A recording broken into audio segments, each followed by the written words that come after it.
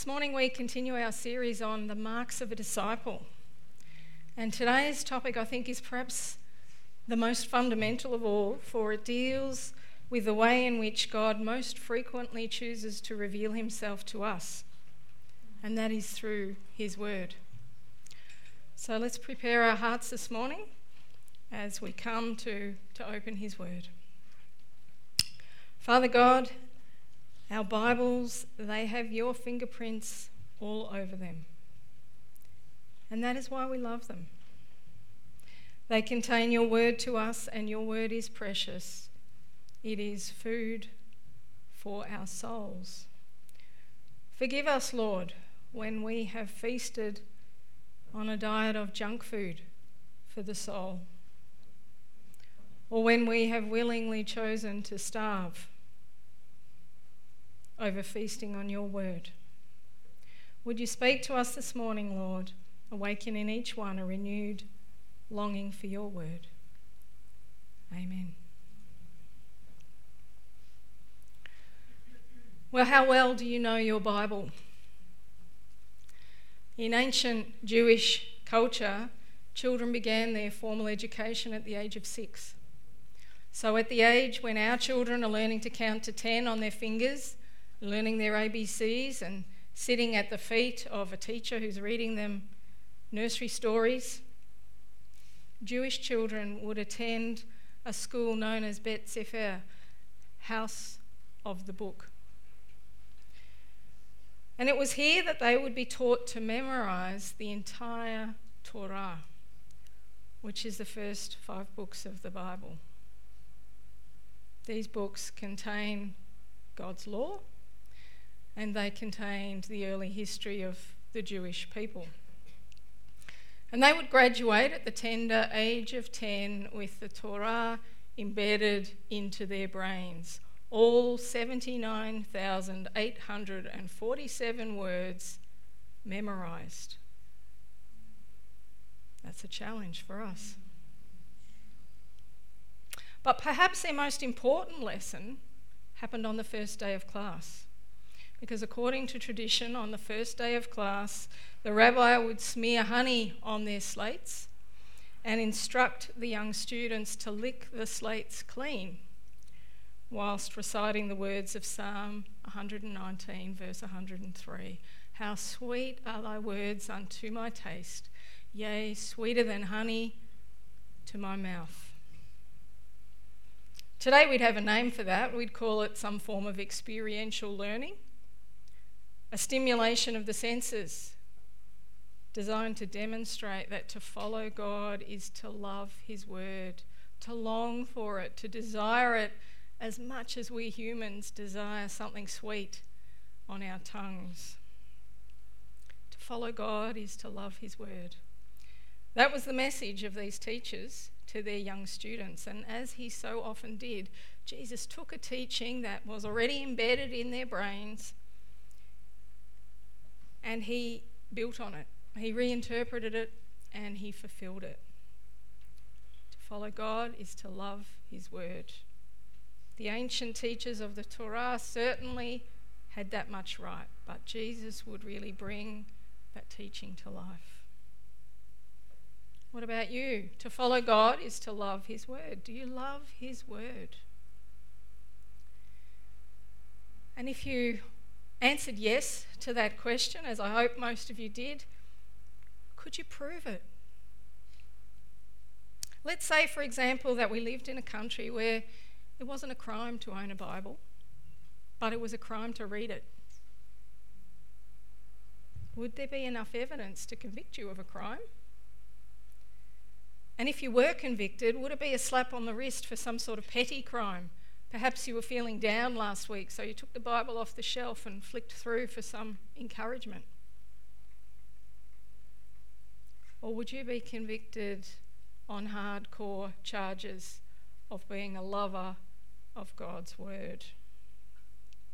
Think back over the past week and gather together in your mind all the evidence that could be brought against you from that week. What scriptures did you memorise in the past week? What state is your Bible in? Is it covered in a layer of dust? Or is it well worn and flicked through? If there was CCTV footage from your house, how many hours of that footage would see you with your nose buried in the scriptures? What other Christian literature did you read or listen to during this past week to help you in your study of God's Word? With whom did you discuss scripture or wrestle over difficult passages? Have you been praying using God's Word this week? Is the case against you watertight, or is the evidence at best circumstantial? Our passage today is very short, only 2 verses, but 2 verses that pack a lot of punch. They come from John 8:31 to 32. So Jesus said to the Jews who had believed in him, "If you abide in my word, you are truly my disciples, and you will know the truth, and the truth will set you free." Now for me, the hardest part about that saying of Jesus is not what Jesus says, but what he doesn't say. It's that which he implies. From verse 31, we know that Jesus is speaking to those who have already believed him. What he's telling them is how they can know if they are truly his disciples. So what's not explicitly stated there but is strongly implied is that it's possible to be an untrue or a false disciple. We might call that a phony today. So let's backtrack a little bit just to get a bit of context around these 2 verses. It's always dangerous just to take a couple of verses and not look at what led up to them. Towards the end of chapter 7, the unbelief of the Jewish leaders is exposed when the chief priests and the Pharisees confront the temple guards and ask them, "Have you also been deceived?" And by that they mean by Jesus. Have you also been deceived by Jesus? Then in chapter 8, Jesus faces increasing opposition from the Pharisees when they challenge the validity of his testimony. Jesus goes on to explain to the crowds that if they do not believe he's the one he claims to be, they will die in their sins. And then a summary verse comes in chapter 8, verse 30. As he was saying these things, many believed in him. And our passage for today comes straight after that. As he was saying these things, many believed in him. So Jesus said to the Jews who had believed in him, "If you abide in my word, you are truly my disciples." Now, in many of our modern Bibles, there's a section heading between verse 30 and verse 31. And that often leads us to believe that they're entirely separate events. They are not. And we know they are not because of that word "so" at the beginning of verse 31. So Jesus said to the Jews who had believed in him, "If you abide in my word, you are truly my disciples." There was no section headings in the original manuscripts. They're put in there to make the Bible more readable, but don't allow them to confuse you. Clearly, there had been a very good response to Jesus' teaching here. Many believed in him. But Jesus doesn't presume here that all who profess to believe in him are actually true or real believers. And if you want a living illustration of that, you need to look no further than the football field. Here are some true believers. They're true believers of the Manchester United football team. They're all wearing the gear. They've got the flags. They're yelling and shouting for their team. They are all proud, passionate, paid-up supporters of this team. But they're not the only people at the game. There are others at the game. Take this lady, for example, asleep on her husband's shoulder. She bought a ticket. She went to the game. She probably told all her friends at work that day that she was going to the big game. But she's not really into the experience, shall we say. Now, my husband is a huge basketball fan, many of you might know. But for many, many years, every Friday night or Saturday night, whenever the Melbourne Tigers were playing at home, we would traipse into the city and attend one of the 3 big stadiums where basketball was played at the time. Bruce bought me all the merchandise. I looked the part. I never missed a game. I was a paid-up member. I even knew most of the players' names. How could you not? They were screamed out throughout the game by the court announcer. But I had no interest at all in basketball other than spending time with Bruce. In fact, at the end of the game, I could never tell you what the score was, and probably only about 50% of the time could tell you actually who won the game. Bruce, in contrast, could speak in great detail about every play that had been made and about which players had performed well and which did not. And it never ceased to amaze me how time could actually appear to stand still during those games. There were 4 12-minute quarters, but the game took over 2 hours because they kept stopping the clock all the time and calling timeouts. And so I can sympathise with this lady because I would have loved to have done that, put my head on my husband's shoulder and just waited out the torture. But if you did at the basketball, your face would have ended up on the big screen with everybody cheering at you. So I never did that. So I developed ways to amuse myself. My mind would wander. I'd think about what I had to do for that week. And I'd sort of study people in the crowd and get the psychology of how people were interacting with each other. And on more than one occasion, I would say to Bruce at halftime, "Oh, you should go over there and speak to so-and-so, someone from his work or someone that he used to play basketball with." And he was always amazed that I could have picked that person out of a crowd of 10 or 20,000 people.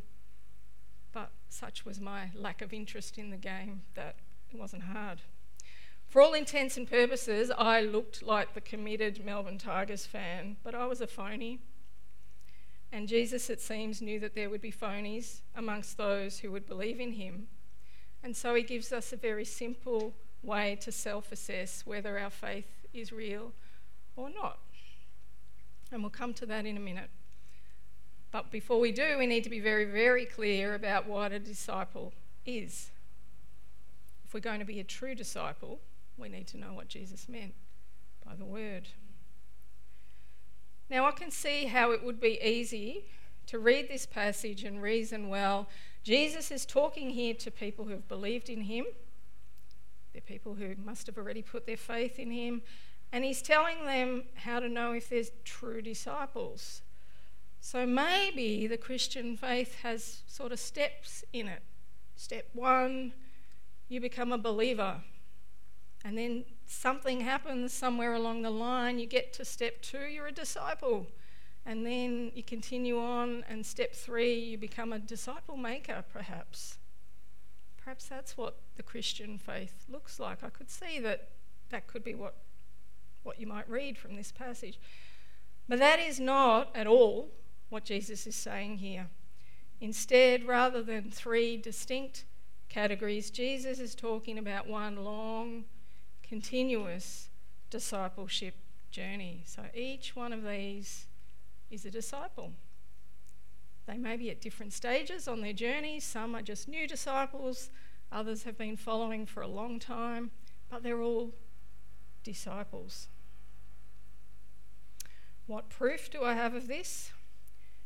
Well, he says it by his choice of words. He says, "If you abide in my word, you are truly my disciples." He doesn't say, "Now you're a believer, then if you abide in my word, you will be a true disciple."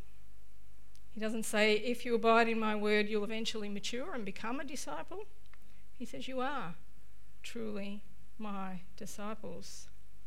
There's only one category of believers. All believers are followers or students of Christ, and they are all on a discipleship journey. So true disciples are the same as true believers, which is the same as true Christians. All are followers and students of Christ. However, whilst there's only one category of Christian in the world, The world is made up of three categories of people. There are true disciples, and there are non-disciples, and then Jesus introduces a third category here. It seems that Jesus knew that amongst the many who professed belief in him, there would be some for whom this would just be a one-off profession of belief and nothing else.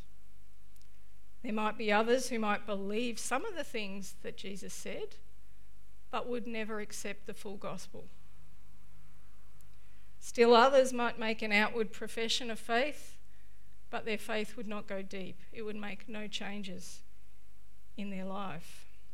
So the third category that Jesus introduces here is that of untrue or false disciples. They're like me at the basketball, along for the ride, but with very little interest or commitment to the game. False disciples might be happy to attend church every week. I was happy to go to the basketball every week. They might never miss a Sunday. But church attendance doesn't make anyone a true disciple. Here in our passage today, Jesus provides the criteria, or at least one of them, that marks the true disciple. If you abide in my word, you are truly my disciples, and you will know the truth, and the truth will set you free. Now, in case there should be any confusion here, let's make one thing very clear. Abiding in Jesus' word will not make anyone a disciple. That's not what Jesus is saying. No amount of hard work on our part will ever make us into a disciple. That would be a faith by works type mentality, and that was never what Jesus taught. He taught faith by grace alone. Instead, abiding in his word is the evidence that proves you are a disciple who loves the Lord, who wants to do all you can to know him more, and is willing to commit to his teaching, allowing it to change and shape you over the long haul.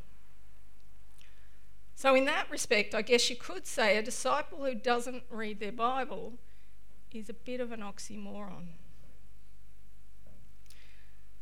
Now, I did my university studies at the University of Melbourne, but I graduated from there a long, long time ago. I'm no longer a student of the University of Melbourne, and it would be crazy for me to claim that I am.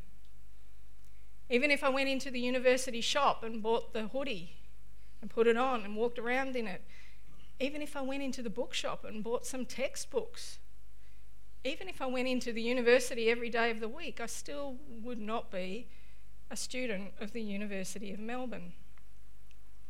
In the same way, it would be crazy for anyone to claim that they were still a disciple, which is a student of Jesus, if they were no longer being taught by him.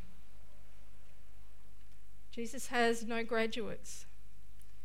He only has students. And since the Bible is the predominant means by which we can know the mind of Christ and be taught by him today, if we aren't reading our Bibles, then we can't claim to be his students, and therefore we're not disciples. Discipleship means being a lifelong student of Jesus. And that's what Jesus means when he says, abide in my word. The word abide means to remain. We're to remain in his word. Now, obviously, it's not possible to be reading our Bibles 24 hours, 7 days a week. We all have to sleep, we all have to eat, we all have to go to work, and we have a multitude of other things that we need to attend to as well. Remaining in God's word is not about having your nose in the Bible 24 hours, 7 days a week. But it does mean that you never stop learning from your Bible. It means that you remain constantly under the authority of the Bible. It means that you walk constantly in its light. It means that you never cease to be persuaded by its truth, that you continue to draw your strength from it, you continue to apply it to your lives, and you thirst for its wisdom 24/7. And you can't do any of those things if you're not regularly reading it. Being a student, any kind of student, requires discipline. At the college where I'm currently enrolled, every class is made up of two kinds of students: those who are enrolled for credit and those who are auditing a subject. The students enrolled for credit pay full fees. They must attend every class and a record is kept of their attendance. You might get one off for being sick or something. Those students must complete all the assignments and they must sit all the exams. Audit students pay very minimal fees. No record is kept of their attendance. They don't do assignments and they don't sit exams. And you might say, why doesn't everyone just audit the subjects? It sounds much easier. And it is. But you don't get any credit for being an audit student. And it has been my experience from those that I have known that audit students are also much more likely to attend irregularly, and they're much more likely to drop out altogether. I made two lovely friends in one of my classes, and I thought, this is going to be a great semester with these two. But by the fourth week, both of them had disappeared, never to be seen again. Now, I'm talking in general terms here. I've met some lovely people who are auditing subjects. They do tend to be mostly older people who go back to college after they've retired and just want to be immersed in God's Word and be around people who love studying God's Word. But in general, when there's not the commitment there through paying fees and everything else, the accountability, there's a strong tendency not to turn up, to become irregular and to eventually drop out. So let's not audit the Bible, picking it up every now and then when we feel like it. Commit yourself this year, if you've not already done so, to a disciplined approach to reading the Bible. And then prepare for your life to be changed, because it will be changed. It can't not be changed if you're doing that. Now, the program KYB, Know Your Bible, was launched by Pastor Glenn in this church on Thursday morning. Many of you were in attendance there. And at that time, he spoke of the Power of Four effect. The Power of Four describes the dramatic changes that occur in a person's life when they engage with Scripture at least 4 times per week. I've just got a short clip here that further explains that. So there was a recent study by the Center for Bible Engagement where they polled 40,000 general population in the U.S. from 8 to 80, and they just wanted to see how we are engaging with Scripture. Right. And they discovered something that actually became kind of the profound discovery of the entire study. They weren't even looking for this, and this is kind of became the highlight of the study. Right. When we're in the Scripture 1 time a week, and that could be church on Sunday, that's pastor saying you open your Bible, we hear the message, 1 time a week had negligible effect on some key areas of your life. So I'm going to spell that out more here in a moment. 2 times a week, negligible effect. Now at 3 times a week, there was a blip on the map, like there was a heartbeat. Something happened, again, a heartbeat. Okay. But here was the profound discovery. When we're in the Scripture 4 times a week, it literally spikes off the chart. You would expect that it'd be 1, 2, there'd be a gradual incline on the effect and impact that would have in your life, but it was literally 1, 2, 3, 4, something radically happens. Okay, you got my curiosity. To this extent. What kind of behavior is being affected? Feeling lonely drops 30%. Wow. 4 times a week in the 4 Bible. times a week in the Bible. Okay. Anger issues drop 32%. Bitterness in relationships, marriage, a relationship with your kids, and so on, drops 40%. Alcoholism drops 57%. Feeling spiritually stagnant. You know, if there was one area when I'm talking with people that they'll be honest about is they just feel spiritually stagnant. Ask them the question, how much time are you spending in Scripture? If they're in the Scripture 4 times a week or more, it drops 60%. Wow. Viewing pornography drops 61%. That's very important. Now, on a flip positive side, sharing your faith jumps 200%. Wow. Because you have a confidence in God's Word. And then discipling others jumps 230%. That's amazing right there.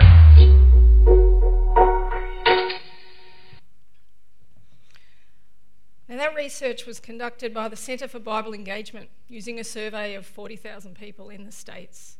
And when they extended that survey to 400,000 people across 24 countries, what these researchers found was that the life of someone who engages with Scripture at least 4 times per week looks radically different from the life of someone who does not, regardless of where you live or what your cultural background is.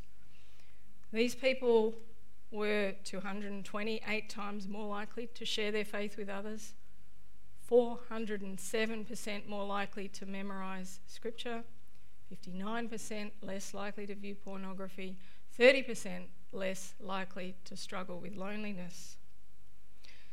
So what this tells us is that there were social, moral, and spiritual benefits to that, as well as being better equipped to carry out the Great Commission. By contrast, people who did not engage with the Scripture most days of the week, i.e. those who were less than 4 days a week, were found to have lives which were statistically the same as non-believers, socially, morally, and spiritually. And doesn't that provide the hard evidence to support those words of Jesus? If you abide in my word, you are truly my disciples. Disciples, or students of Jesus, will become more like Jesus because when we read the Bible, we imprint Jesus into our minds over time. The mind of Christ forms in us. And when that happens, it's impossible not to change. Abiding in the word of Jesus is important because it is the evidence that our faith is real and that we are true disciples of Jesus. So, what of you? Is there enough evidence to convict you of being a lover of God's word? Are you truly a disciple, a student of Jesus, or not? Being a student is not easy. It takes commitment and self-discipline.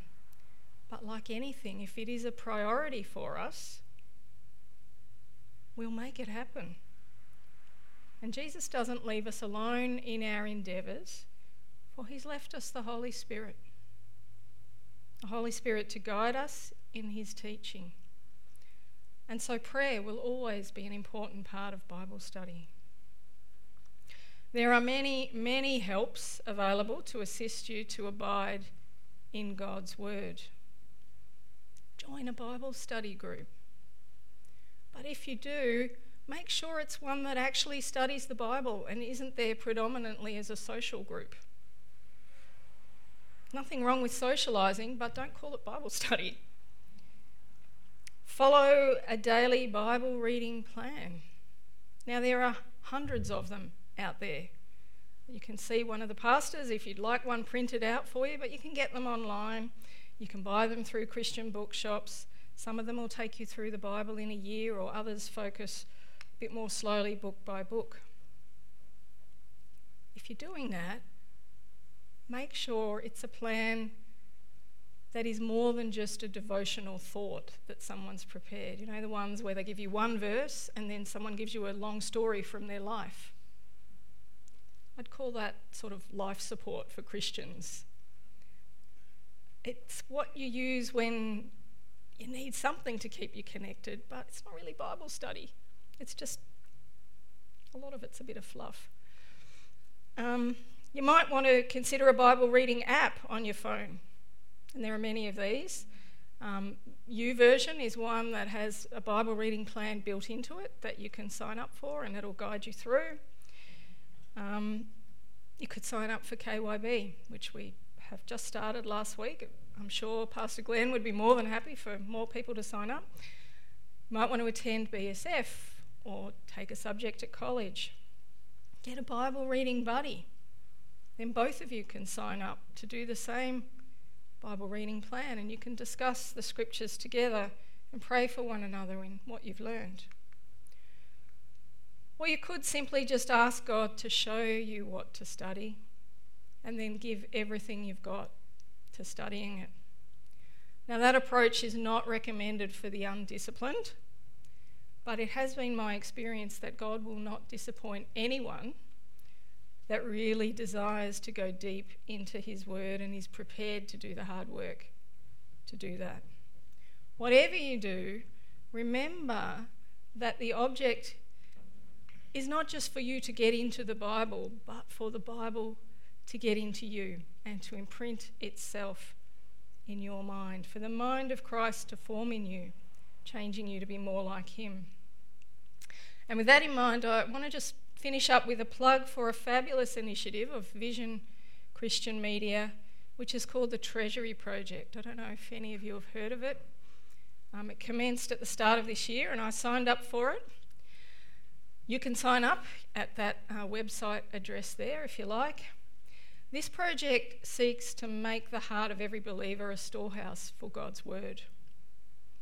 And if you sign up, you'll be emailed every Sunday morning.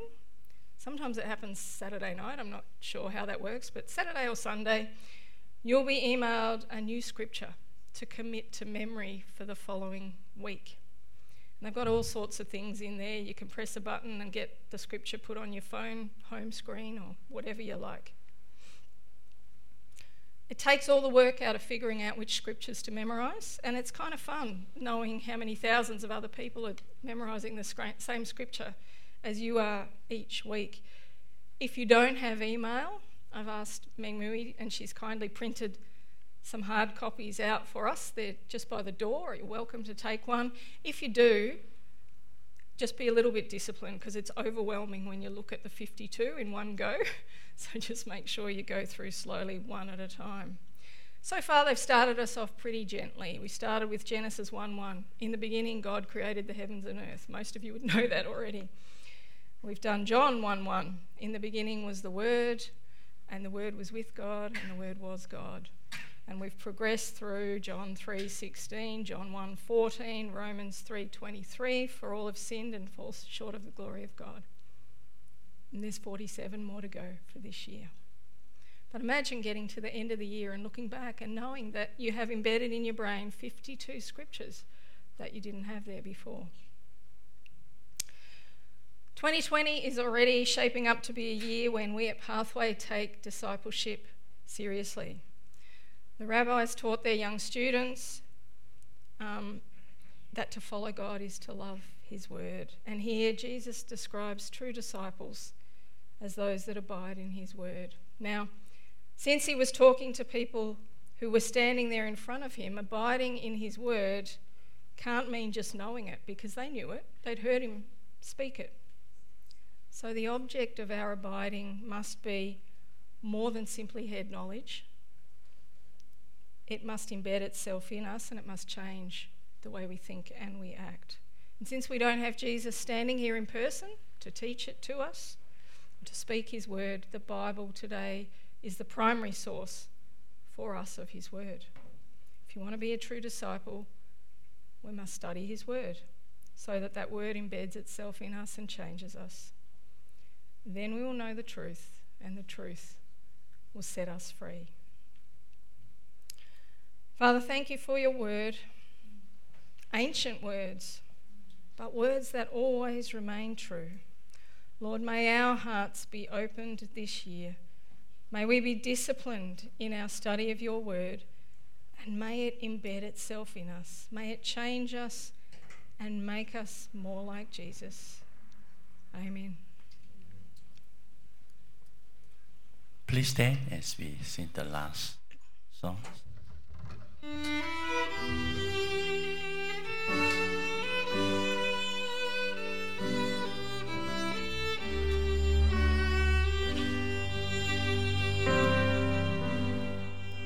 Holy words, long preserved for our walk in this world. There is sound with God's own heart. Oh, let the ancient words impart words words of hope. Give us strength, help us cope in this world where every roam. Ancient words will guide us home. Ancient words ever true, changing me and changing you. We have come with open hearts. Oh, let the ancient words impart. Holy words of our faith, handed down to this age, came to us through sacrifice. Oh, heed the faithful words of Christ. Holy words, long preserved for our walk in this world. They resound with God's own heart. Oh, let the ancient words impart.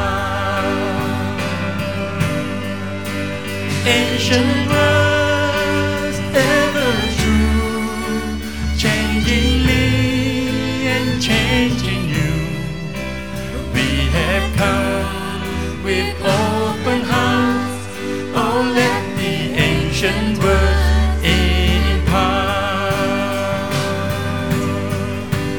Ancient words ever true, changing me and changing you.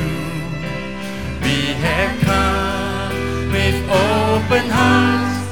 Oh, let the ancient words impart. We have come with open hearts. Oh, let the ancient words impart. Oh, let the ancient words impart.